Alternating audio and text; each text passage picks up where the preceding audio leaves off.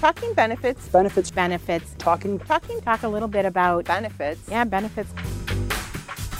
Talking benefits. You are listening to Talking Benefits. Every month, we cover the top stories in retirement and healthcare, the latest benefits, hot topics, and whatever else the industry throws at us. I'm Justin Held. I'm Ann Patterson. I'm Julie Stick. And I'm Kelly Colesrud. Now let's talk benefits.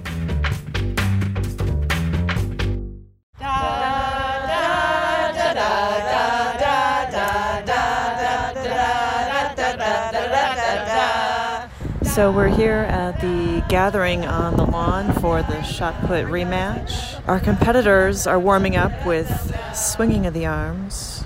Although we're missing one competitor, perhaps he's afraid. You might be wondering what you were just listening to. Well, today's episode is devoted to summer perks and policies, and it's one of the International Foundation's summer traditions now to host Office Olympics, which we started a couple years ago. We held events like Sharpery, which is archery using flip charts and Sharpie markers, shot put, basketball, which was basketball using waste baskets and recycled paper, boxing using cardboard boxes, rowing with office chairs. Our goal with Office Olympics was to build camaraderie and teamwork among staff while incorporating elements of workplace wellness. We ended up assigning teams to make sure that there was a good mix of different departments so that we were throwing people who normally don't work together all in one group with the goal of going for the gold. We thought it would be fun to have a rematch of the shot put gold, silver, and bronze medalists since our very own host Justin was among the winners as the bronze medalist. We ended up recording the rematch. And let me tell you, it was a nail biter, as you'll soon find out. You'll have to listen to the end of this episode to find out if Justin redeemed himself and captured the gold. You will be able to hear the dramatic twists and turns of the rematch, so stay tuned. But until then, we'll be talking about really fun summer perks and policies. Sounds good. Well, I want to just talk a little bit about the Bocce League that we've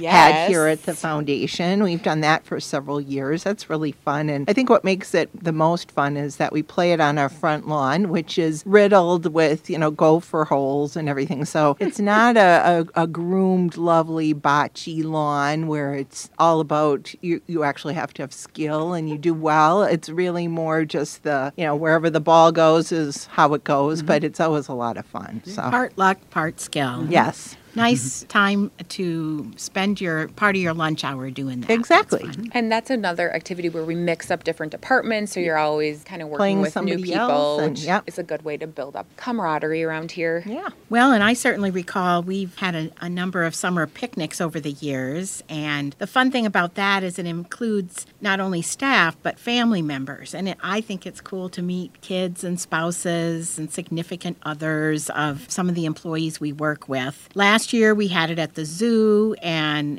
it included a fun activity that was a scavenger hunt. People had to go all around the zoo looking for the items on the list, and I just couldn't get past the giraffes. I don't know. They're so interesting to watch, and their gait is so They're tall. They're very rhythmic tall. and Very almost statuesque. lyrical. Ooh, lyrical.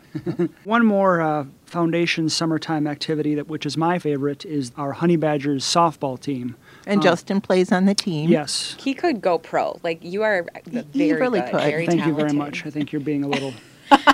No. No. He loves baseball. I do. And many of our members on the podcast team are frequent fans of the Honey Badgers softball team, so we thank them for their support. I yell, "Go Justin" a lot. Yes. Yeah. And this is actually a pretty common practice. The foundation is one of about 18% of employers who actually sponsor sports teams, and this is great, as we mentioned, for building camaraderie amongst the players and throughout the organization as a whole. We always send out a weekly email talking about how the team did and some of the highlights each week, whether we win or more frequently lose. But Oh, and I forgot to mention earlier, too, that from our wellness survey, we found that nearly half of employers actually offer some sort of staff outing to build camaraderie. Yeah. So Nice. that's cool. yeah. As we continue talking about summer, I guess one thing that comes to mind is that we often have better weather. If you live in the northern half of the United States, my family's in Arizona, so summer isn't their best time. But in the northern half of the United States, summer is just waited for with great anticipation. And the days are longer. We have more daylight, of course, and kids are on their summer vacation from school typically, which which, when you're talking about the workplace, that can pose a challenge for employees who have young kids. They have to maybe patch together childcare or special kids activities. So an employer can help with that if they allow some flexible scheduling. And as we all know, time off is really the most valued benefit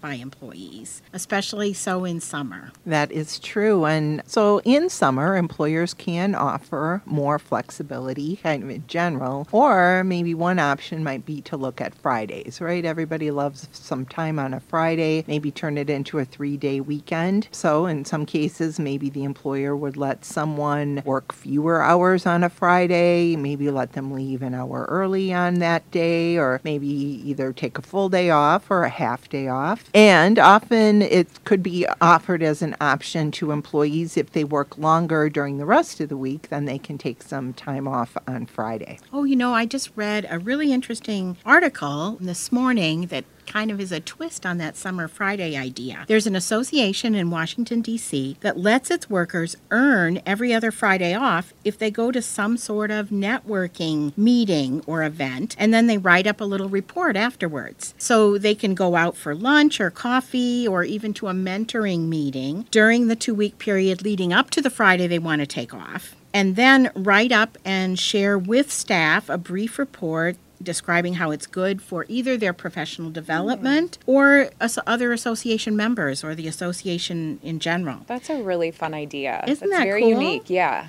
And the association gives them some cash, like about $50 to help pay for the lunch or the coffee cool. and parking. In D.C., parking is a big issue. So I just thought that was really interesting and fits so well in our theme for today. It does. Perfect. Well, and now I'm going to be a little bit of a Debbie Downer here, and I just want to say that although staff members love to have summer Fridays, the employer, of course, really needs to make sure that their business needs are covered. So they may allow only a portion of their staff to take off on any given Friday. Can't be like everyone taking off all day on Friday.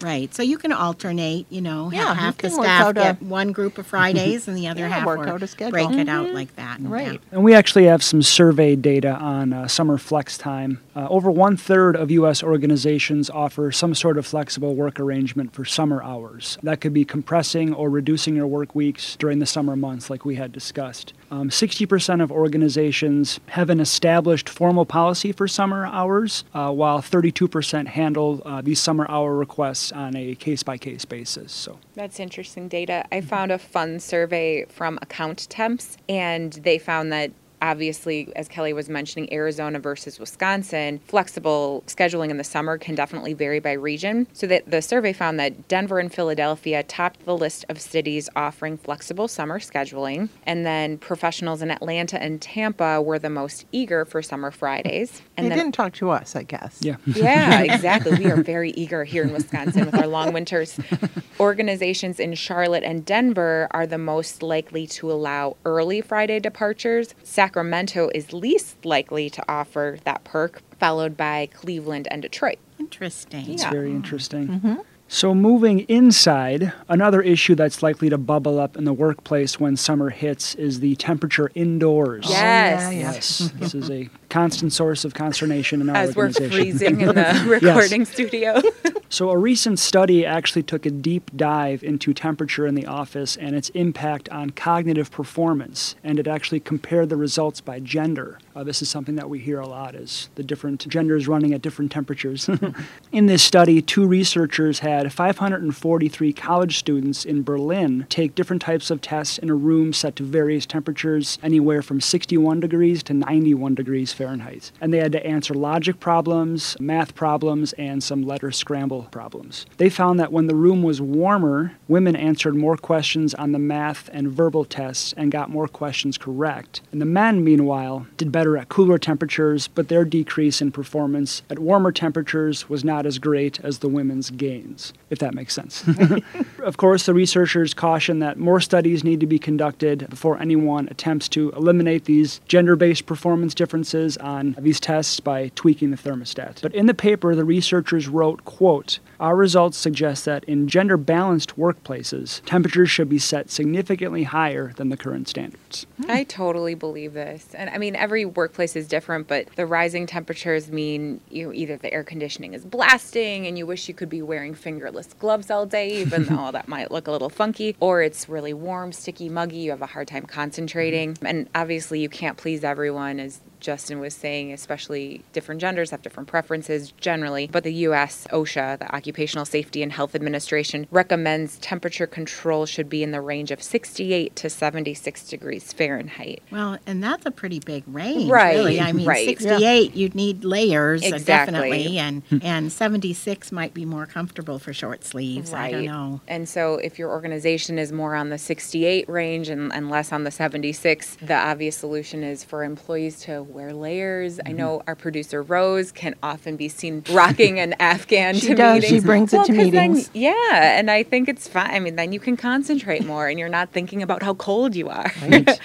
right. So yeah, actually the next topic we wanted to discuss is dress codes, because the changing temperatures also mean changes in how employees end up dressing around the office in the summer months. Yes, and we're not talking specifically about Afghans only, so I just wanted Even to though clarify I think that's that. appropriate. Sure, it can be appropriate. Because So Rose looks very nice under the she the does, Afghan. she does. But anyways, the whole topic of dress code, I have to say, gives me a little bit of the willies, because I flash back when I hear the word dress code to when I started, and everyone knows I'm very ancient, so I started working here in the 1990s, early 1990s. So those of you who may be as old as me and remember the big hair, big shoulder pads, pantyhose, pumps days. Power suits. Right, power suits in gray or navy. Anyway, so I'm going to just loop Kelly in here because she and I have been here about the same amount of time. When we came here to the foundation, we had a very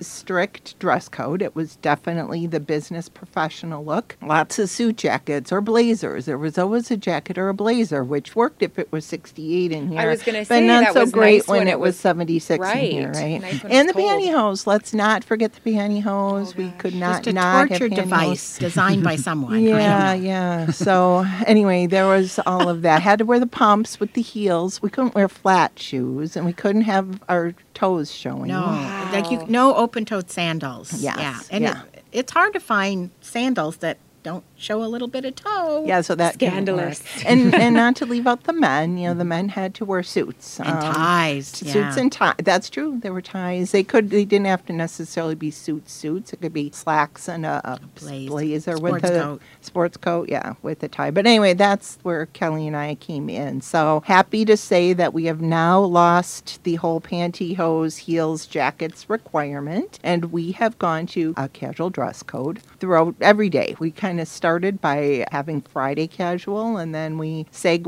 when the world didn't fall apart to casual every day. So And I don't think we're alone in that. I mean, No. the whole country, I think, has gone much more casual in the workplace. I mean, there's a few industries that are still pretty dressed up. But, Justin, don't we have some data on that? Yeah, what you're saying is echoed by a lot of our survey research. Workplaces are getting progressively more casual, and particularly in the summer, which is what we're talking about here. In 2018, 20% of employers surveyed for our employee benefit survey said that they have a casual dress code policy for every day now. And 41% allow casual dress on Fridays. And 55% enforce a business casual dress code.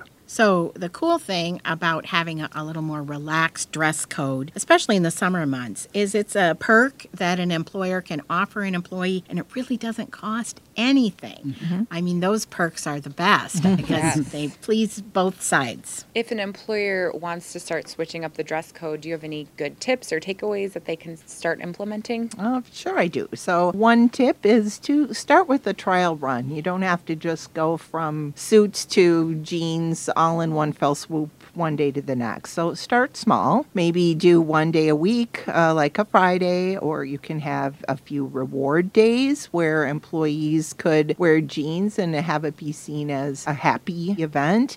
Some employers will let employees wear jeans for a day if they make a donation to a specific charity, for example. Oh, that's nice. That's a good idea. Yeah, so if you do a trial run like that, that will give you a sense of what would work and how your employees would dress moving forward. And of course, you have to be really clear about what's expected. Are flip-flops allowed? You need to set guidelines and really communicate them to your employees. Make sure that everyone gets the message and they're on the same page for what really is considered appropriate or not appropriate for your office culture. And, it gets tricky. You want to avoid the huge life questions of, am I wearing pants or are these really leggings? That can be a heated debate. There are flowcharts devoted to this. Yeah. And I know a few years ago, we weren't quite as casual as now. Our policy include lots of pictures, photos examples. of do this, not this, kind of thing. So that's very helpful. Yeah, that kind of, I'm going to have another flashback. Oh, no. It was about a year, I think, I was on a staff committee put in place to enforce the dress code policy, called ourselves the fashion police. And I just have nightmares about people would report things to me like, oh, so-and-so isn't wearing pantyhose today. And I'd be like, no, don't tell me. Now that you've told me, I have to go, do something about it. But anyway, those days are over. I'm happy to report. There's not still a secret dress code police? No, there's not. But you're not allowed to talk about that. No. We've moved on. If it's secret, it's really secret. Yeah. So. And it sounds like we're pretty fortunate to not have been here for those dark days. Yeah. Another tip about any dress code policies is to, of course, keep it legal. Before you establish a dress code requirements that prohibits tattoos or piercings or flip-flops or leggings. Yes. Right. Employers have to make sure that they determine if their prohibitions run contrary to state law. So keep that in mind. And to keep things simple, I've heard of a lot of workplaces just stating dress for your day as their dress code policy. So they trust their employees enough that they will make their own call on what's going to be appropriate that day, depending on their schedule, who they might be meeting with that day, or if they are presenting to a group. This concept really helps narrow the focus to employees and their work rather than what they're wearing when that work is completed. So in short, every workplace has its own culture and a different culture of casual. So evaluate what works for your organization. Right. We would love to meet our listeners, and you love benefits education, so what if you could do both at the same time? The International Foundation is hosting its certificate series right at our headquarters in Milwaukee, Wisconsin this September. This program is all about great education and flexibility. You can take single courses in topics you really want to drill into, like retirement plan basics, investment basics, and 401k plans, or attend all of them and earn a certificate in retirement plans. We'd love to say hello while you're in our neck of the woods. Go to ifebp.org/certificate series to learn more and to register. All right, welcome back, everyone. We're going to take another deep dive into another summer perk, and that is transportation benefits. Employees may be squeezing in a little more time in the sun by biking or walking to work once those summer months hit. And according to our Transportation Benefits and Incentives survey report, among U.S. employers that offer walking or biking benefits, the most common offerings include on-site bicycle storage, on-site locker rooms and showers, subsidies for biking to work, allowances or reimbursements for that equipment, and biking or walking paths that are around the workplace. So more than 1 in 5 organizations that offer walking or biking benefits have a formal policy in place. On average, 8% of workers take advantage of walking or biking benefits and incentives. Mm-hmm. Speaking of having a formal policy in place, I spoke with a HR manager at a credit union in Portland, Oregon, which is a huge bicycle-friendly city, as we know. They have a pretty robust bike-to-work benefits program just based on their employee population. So over the last couple of years, they've increased their transit benefit to a full 100% reimbursement. Employees who bike to work also receive $10 a month, and then they have access to shower and locker room services. Now, this is just an example of how one company is supporting employees who bike to work. Summer might be a good time to revisit this policy or instate one if you have employees taking a more two-wheeled approach for their daily commutes.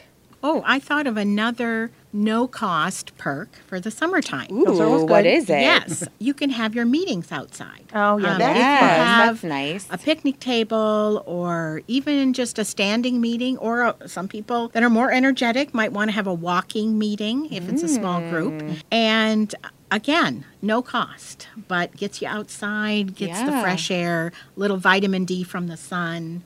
Maybe we should have moved our recording session today to outside. Yeah, we don't have a recording studio out there, though. No, we don't.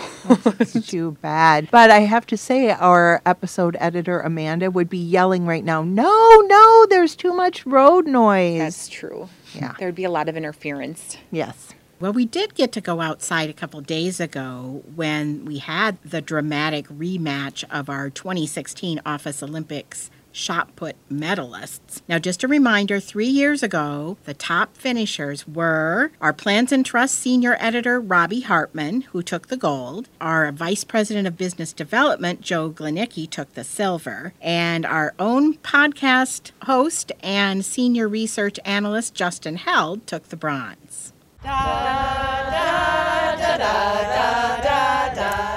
What do you feel like your prospects are today? I feel good. I never fear losing. I decided after 2016 to turn down any endorsements. I feel okay. Instead of actually training last night, I was working on my excuses ahead of time. The weather, it's a little bit rainy outside, so I don't do well in rainy, humid conditions. I didn't get a great breakfast. I have a sore back. So these are all things that I'm planning on busting out later when I finish third again. And Joe is over 7 feet tall, which gives him a significant height advantage. So we really have to focus on our technique.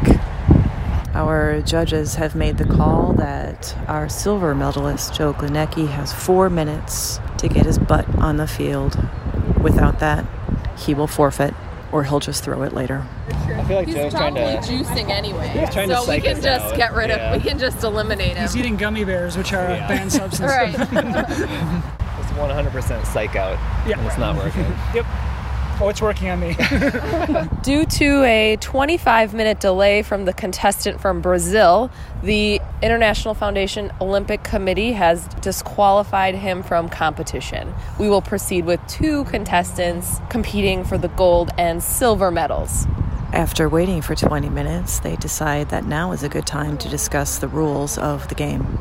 Our first thrower, Justin, taking a few more big arm swings, a giggle hop, throw. Okay, go Justin! Come on, you can do it! And it lands somewhere in the lawn. All right, good throw! Boo! Our gold medalist is being booed by the gallery. Go Robbie! And now he's being cheered by the gallery. Do it! He's distracted by the gallery.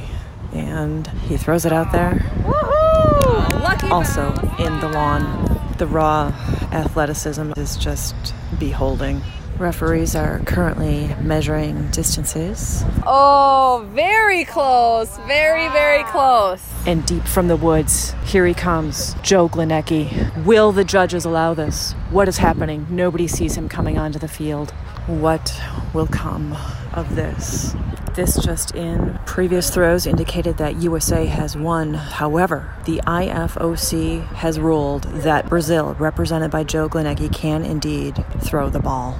So how do you feel about your prospects today? I just hope they brought some umbrellas, something make it rain out here. Joe cut off the media conference after wishing rain on his competitors. Our only left-hander in the field, Joe is unsure how to approach the line. First, he aims for the gallery. Oh, let's spin the other direction. The gallery encourages him to turn the other way. First throw. Come on, Joe! Go, go, go! Into the field, just a little outside. He expresses a lack of confidence. We're not sure. Joe just kicked his own ball. The judges are ignoring Joe's antics and measuring from where the bocce ball landed. Now the moment we've all been waiting for, the final measurement. It seems that Justin Held maintains his bronze status. All right, Justin, bronze medalist. How do you feel? I was shattered 3 years ago when I took bronze, and I'm shattered again. Our gold medalist is humble, as he's known to be. I feel like it was a full and fair assessment of all of our skills in life, not just with bocce shot put. And how do you feel about your results today, your performance? I felt good. I'm still questioning the final scores. I'd like to go to a revote. One word, collusion. It appears the rematch is a repeat of the Summer Olympics.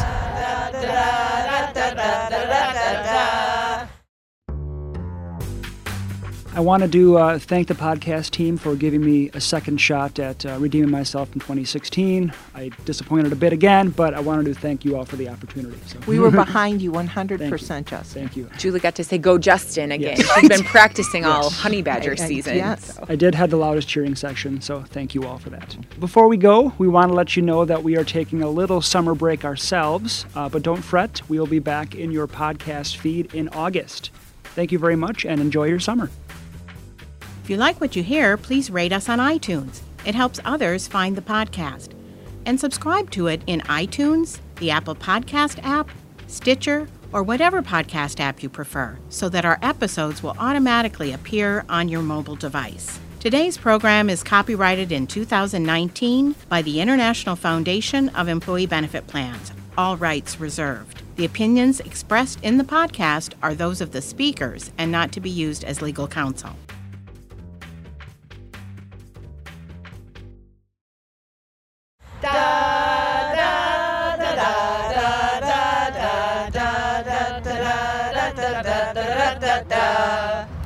America.